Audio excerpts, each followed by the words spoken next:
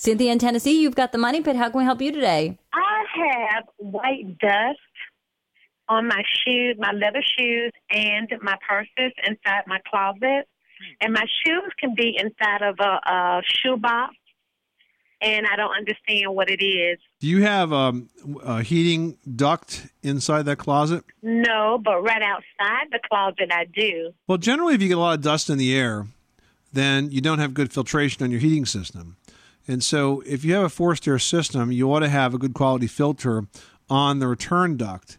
And unfortunately, a lot of folks use those fiberglass filters, which don't filter very much. I always call them rock stoppers because everything else goes right through.